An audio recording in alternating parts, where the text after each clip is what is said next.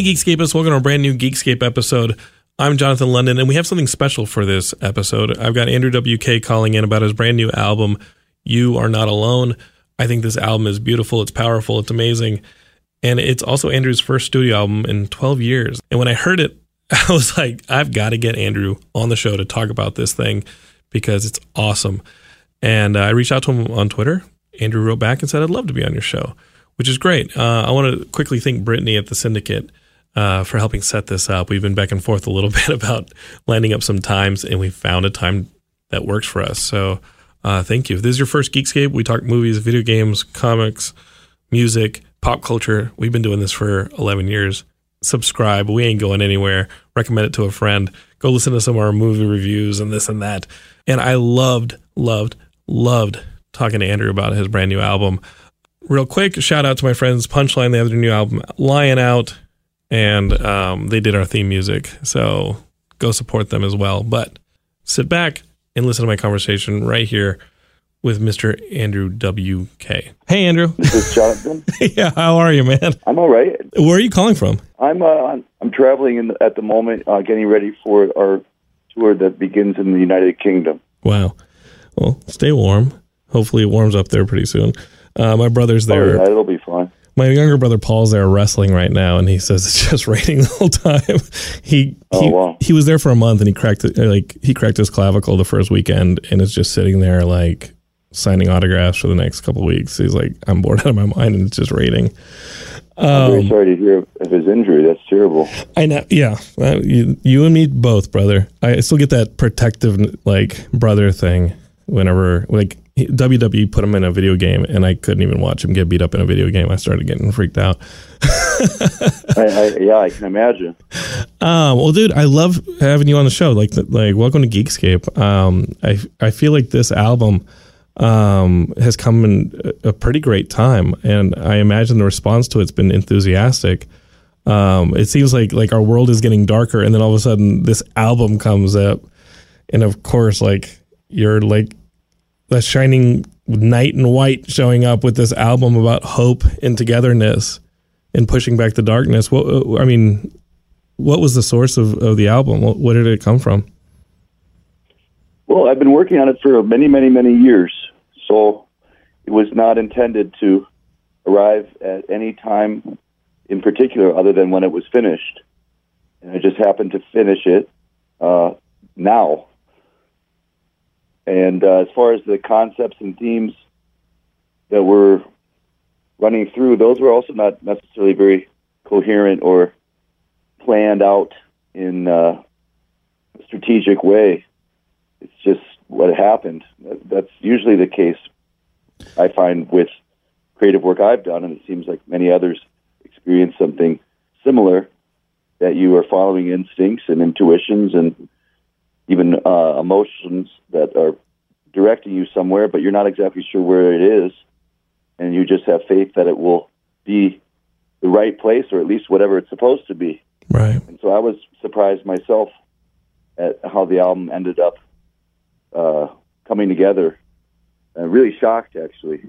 And as positive as it may seem, that was not even necessarily the intention, at least early on. I mean, it depends how you look at it. If you're looking for positivity in the album, you'll find that. If you're looking for something else, you'll find that as well, I think. Well, I think that you're really connected. Like you and I connected over Twitter, and and I'm so happy to have you on the show. And it was awesome that you would respond to a tweet and be like, "Yeah, I'll come on your podcast," and here you are.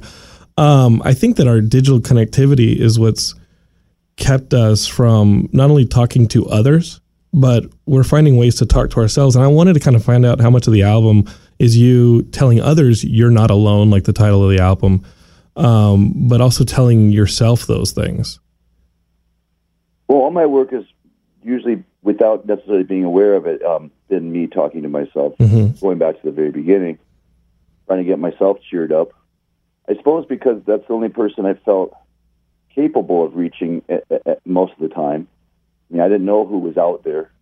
I mean, this is going back to the late 90s when I started doing NWK in earnest. I didn't have a band.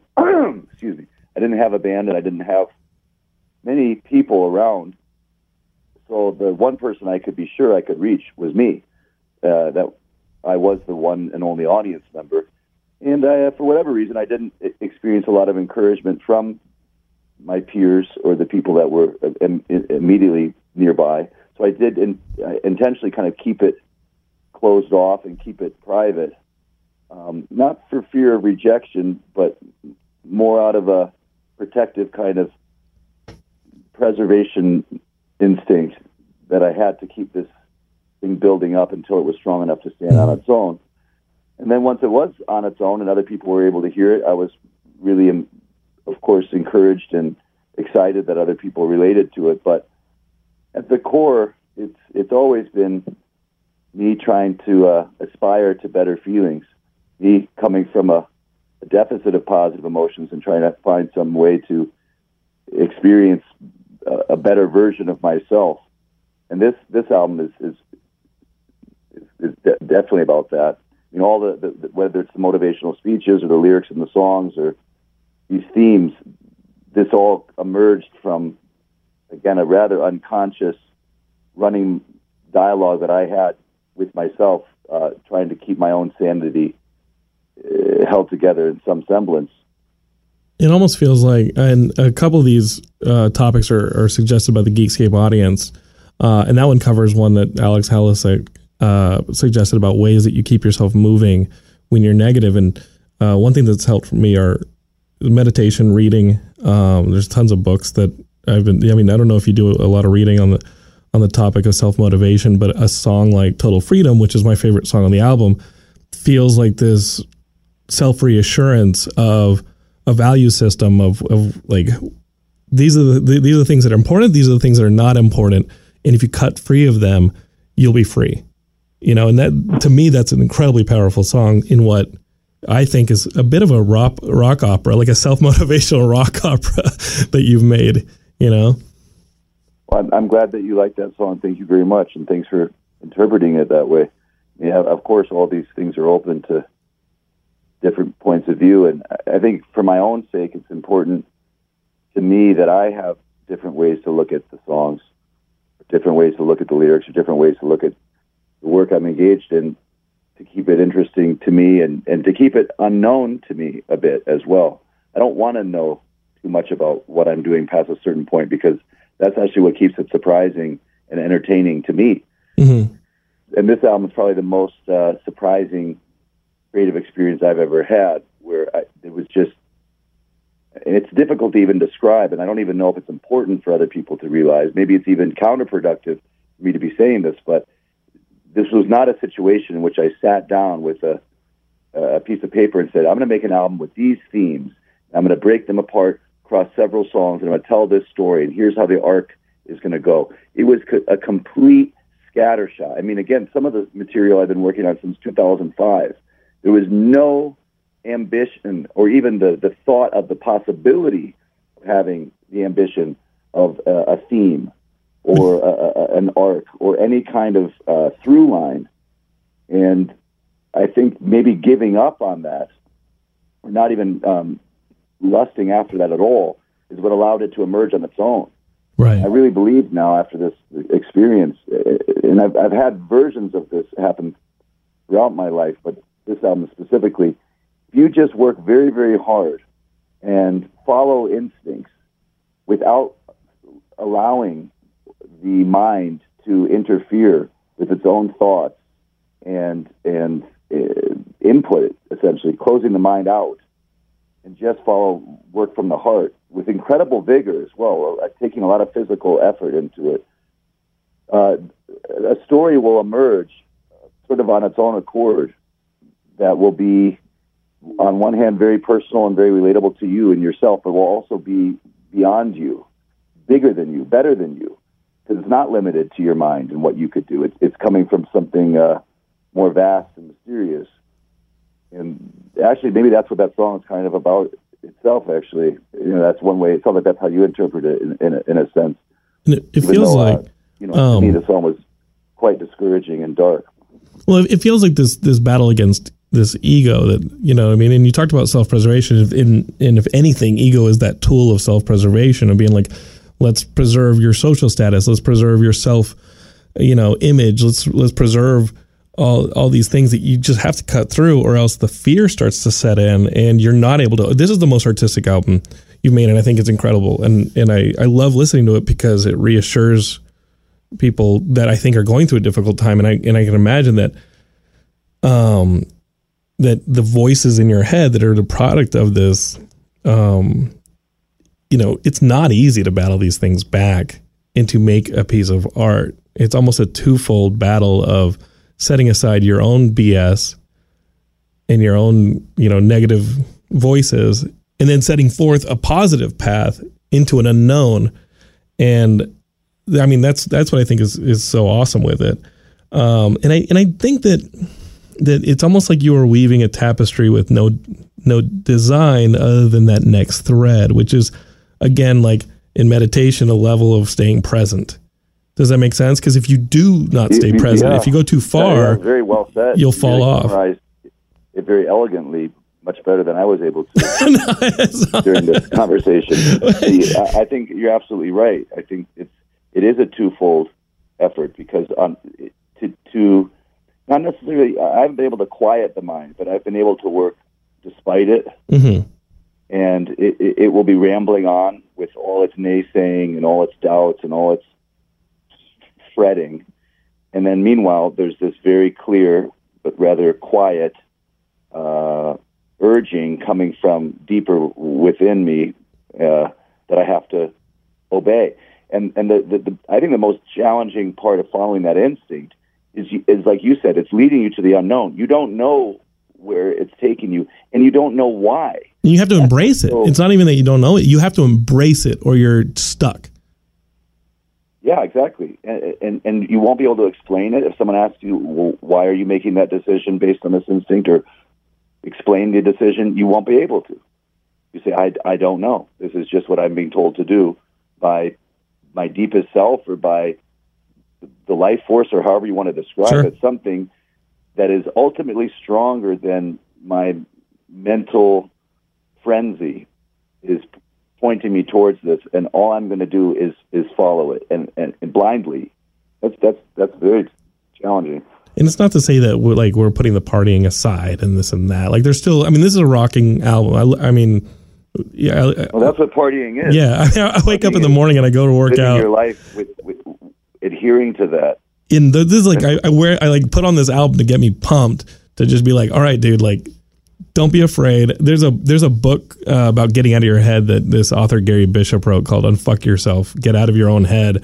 And I subscribed it to the audience along with like Ryan Holiday's Ego is the Enemy and all these books to just say, hey, like, we as geeks, because it's Geekscape, like, the society was critical of us forever. And now that geek and comic books are like the social media darling, and geeks rule the world, we start to cannibalize each other. Like, let's not do that. Let's let go of all that stuff. Let's get out of our heads of how things should be and how we want them to be, and stay in the now and build them into what they are supposed to be. Our audience member, Nick Scown, asks, when you were starting out and you were, did you have ideas of success? And now looking back, has that idea of success changed? Have you accomplished it? How do you view that? How do you view your story, looking back at things?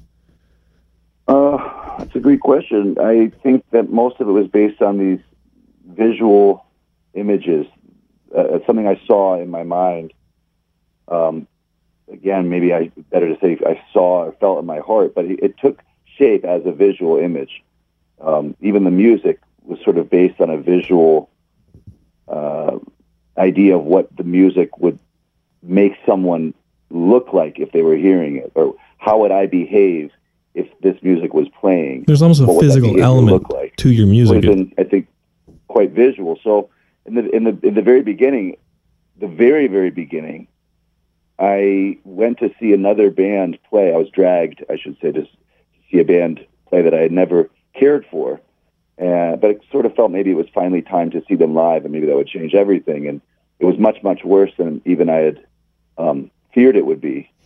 And in the midst of all that disappointment, but also anger, because I always had a lot of anger and sort of free-floating rage, I started saying to myself, if I ever got to be on this stage that this band is now, that's just wasting the stage, in my opinion. At that time, I would make music that felt like this, and where my arms were over my head like this, and the crowd was doing this, and there'd be this feeling, and I could see the way the music sounded. I don't know how to exactly. No, I mean, when I listen to your music, there's a physical element to it. It all came together as one vision. And that's really always been the only way I can define success in a meaningful way, is trying to make this vision real. Make this thing that I've seen inside myself come out and take shape in the outside world.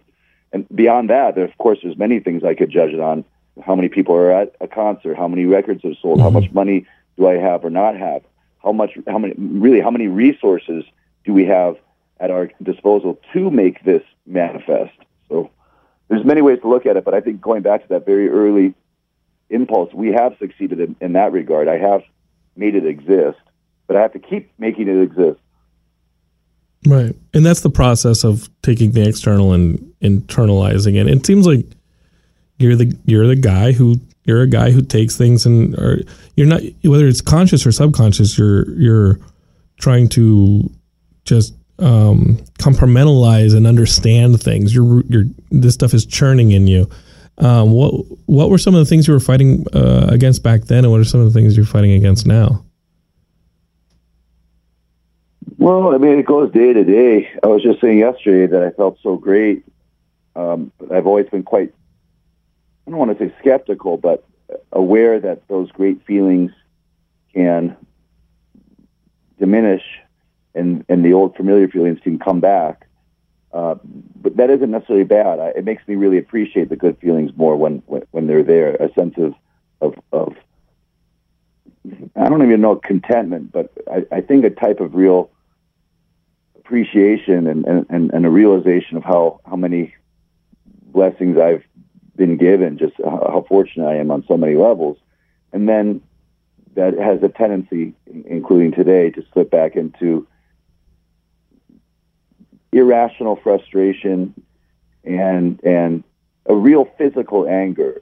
I wouldn't say it's violent, but there's a lot of energy there.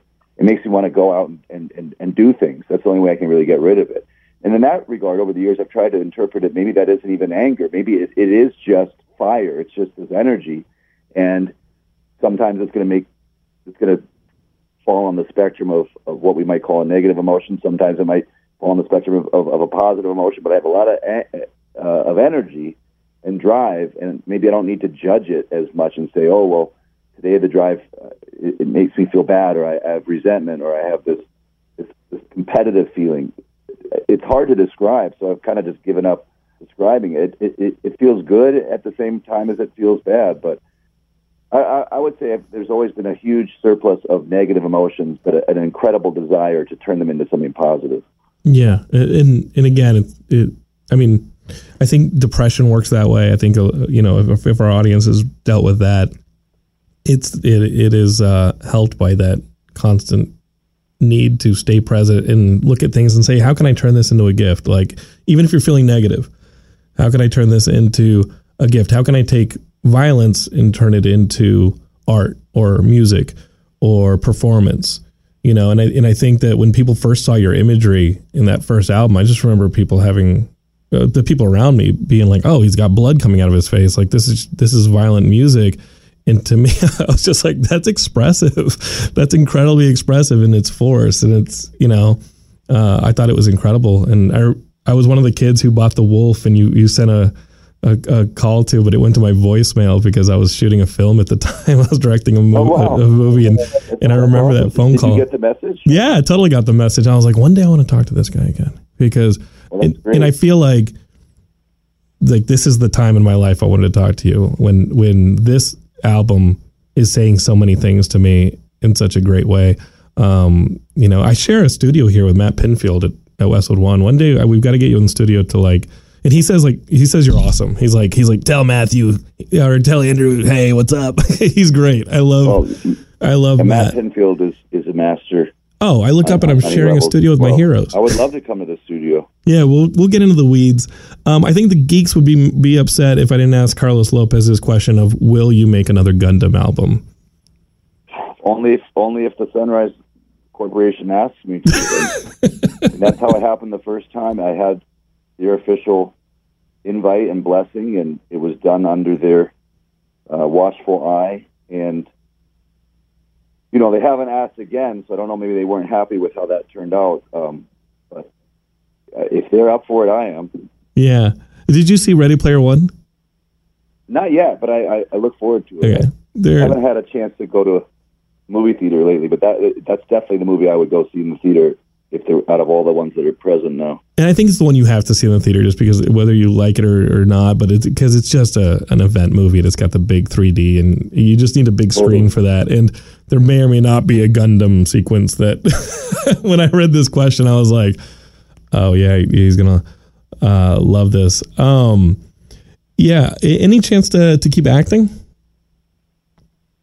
Well, I've never considered myself an actor or really have done any acting. I sometimes played myself. Yeah. Things like a TV show, or not really a movie that I would consider a traditional theatrical release. So I don't know. It's not something I think I'm very good at. So it's not, my instincts haven't been taking me there. But I really like, if I was to do movies, I would want to make my own movie. That would be the ultimate thing. Yeah, I think that the programming, if anything, is there's something to be said about still being new. There's something to be said about not getting into bad habits. You know what I mean? So I think you have to. I think if you were to do something like that, because obviously there was a web series and this and that, is like it would need to be Andrew's thing, because I think your voice is. I don't. I mean, it's the only thing I'm good at. That's the only thing I can do is be myself. I've really tried acting. I can't even walk properly when I'm playing someone else or trying to act. These are the problems of an inexperienced amateur actor who hasn't had any lessons. I'm sure that I could see a teacher or something. They could help me, but. What's really becoming more clear to me, and I think this is a big shift in thinking, is there's only so much time. There's only so much time to do so many different things. And I used to be really fascinated by the idea of multitasking or doing a million things in a million areas and being able to balance it all. I'd see people that I really admired who appeared to be doing that. And maybe they were. All along, I was really only doing one thing, which was doing Andrew WK, and that's the only way I can think about it. Whatever happens as a result of doing Andrew WK then falls within that one effort, I will do. But splitting it up or thinking about what else would you like to do, I don't want to do anything. I just want to be Andrew WK, really.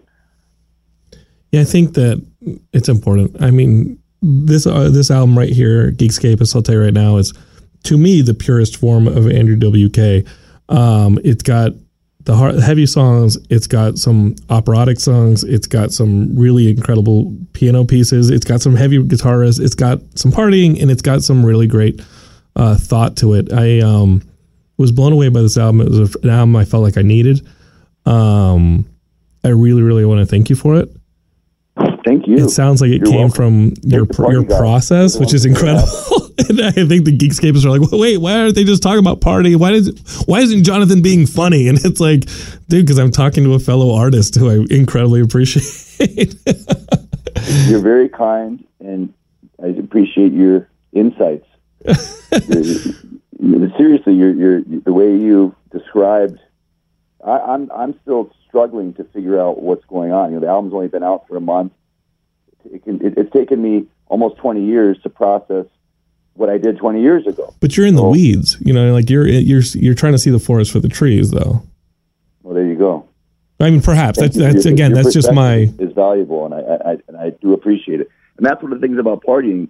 There's these, I think, unfortunate traditions, especially in music, where no one else is supposed to matter, and who cares what other people think? And I make this song for me. And blame the Beastie Boys. I'm kidding. I talked about that. and it is a rather self-absorbed, even narcissistic type of effort at times. That's actually what makes it so much more fulfilling and striking when someone else offers a perspective that is enlightening and encouraging. And so thank you for that, Jonathan. Well, your parties always felt collaborative. Like they always felt all encompassing. Does that make sense? Like it felt like, yeah, it felt like a party we were always invited to. We may have taken a punch in the face. I wanted it to feel like, even not knowing who you may be, even knowing who the people were that were out there. Or giving a damn. It was coming from a solitary place, but definitely reaching out. And I think this message is similar, Geekscapist. Take it for what you will, but the album is called You're Not Alone. I saw the title and I was like, hell yeah, Andrew's back, and he's got an incredible message. Dude, thanks for coming on the phone and talking to me. Good luck in the UK. I hope you don't crack your clavicle like my brother Paul. And when you're back in the States and not on tour and not having a million things going on, let's get you in the studio to talk, to get into super details. And we'll talk motivation and music and art and all this cool stuff that we talk about on Geekscape. I would love that, Jonathan. Thank you. I'll follow up and we'll do it. We'll make it happen. Cool. Thanks, Andrew. Love you, buddy. Keep partying. Always. Bye, buddy. Bye. That was awesome. I love talking to Andrew about this brand new album. I definitely recommend it.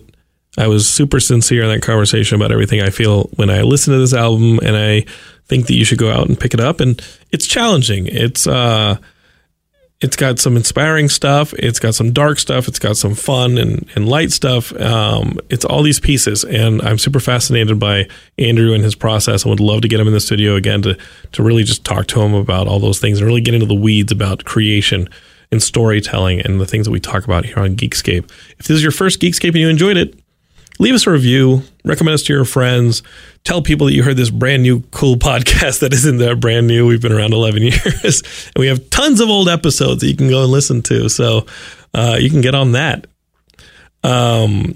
Wherever you are, I want you to know that Geekscape loves you. You're a part of this, and thank you for listening today. We've got a brand new episode coming up in a few days with my good friend Jack Kenny, who is a TV showrunner and writer, and he most recently wrote on the second season of Jessica Jones, and he ran cool shows like Warehouse 13 for Sci-Fi. We talk about the process of writing television and how he got into it and all that. So look for that episode in the feed coming up in a few days. All right? Geekscapists, over and out.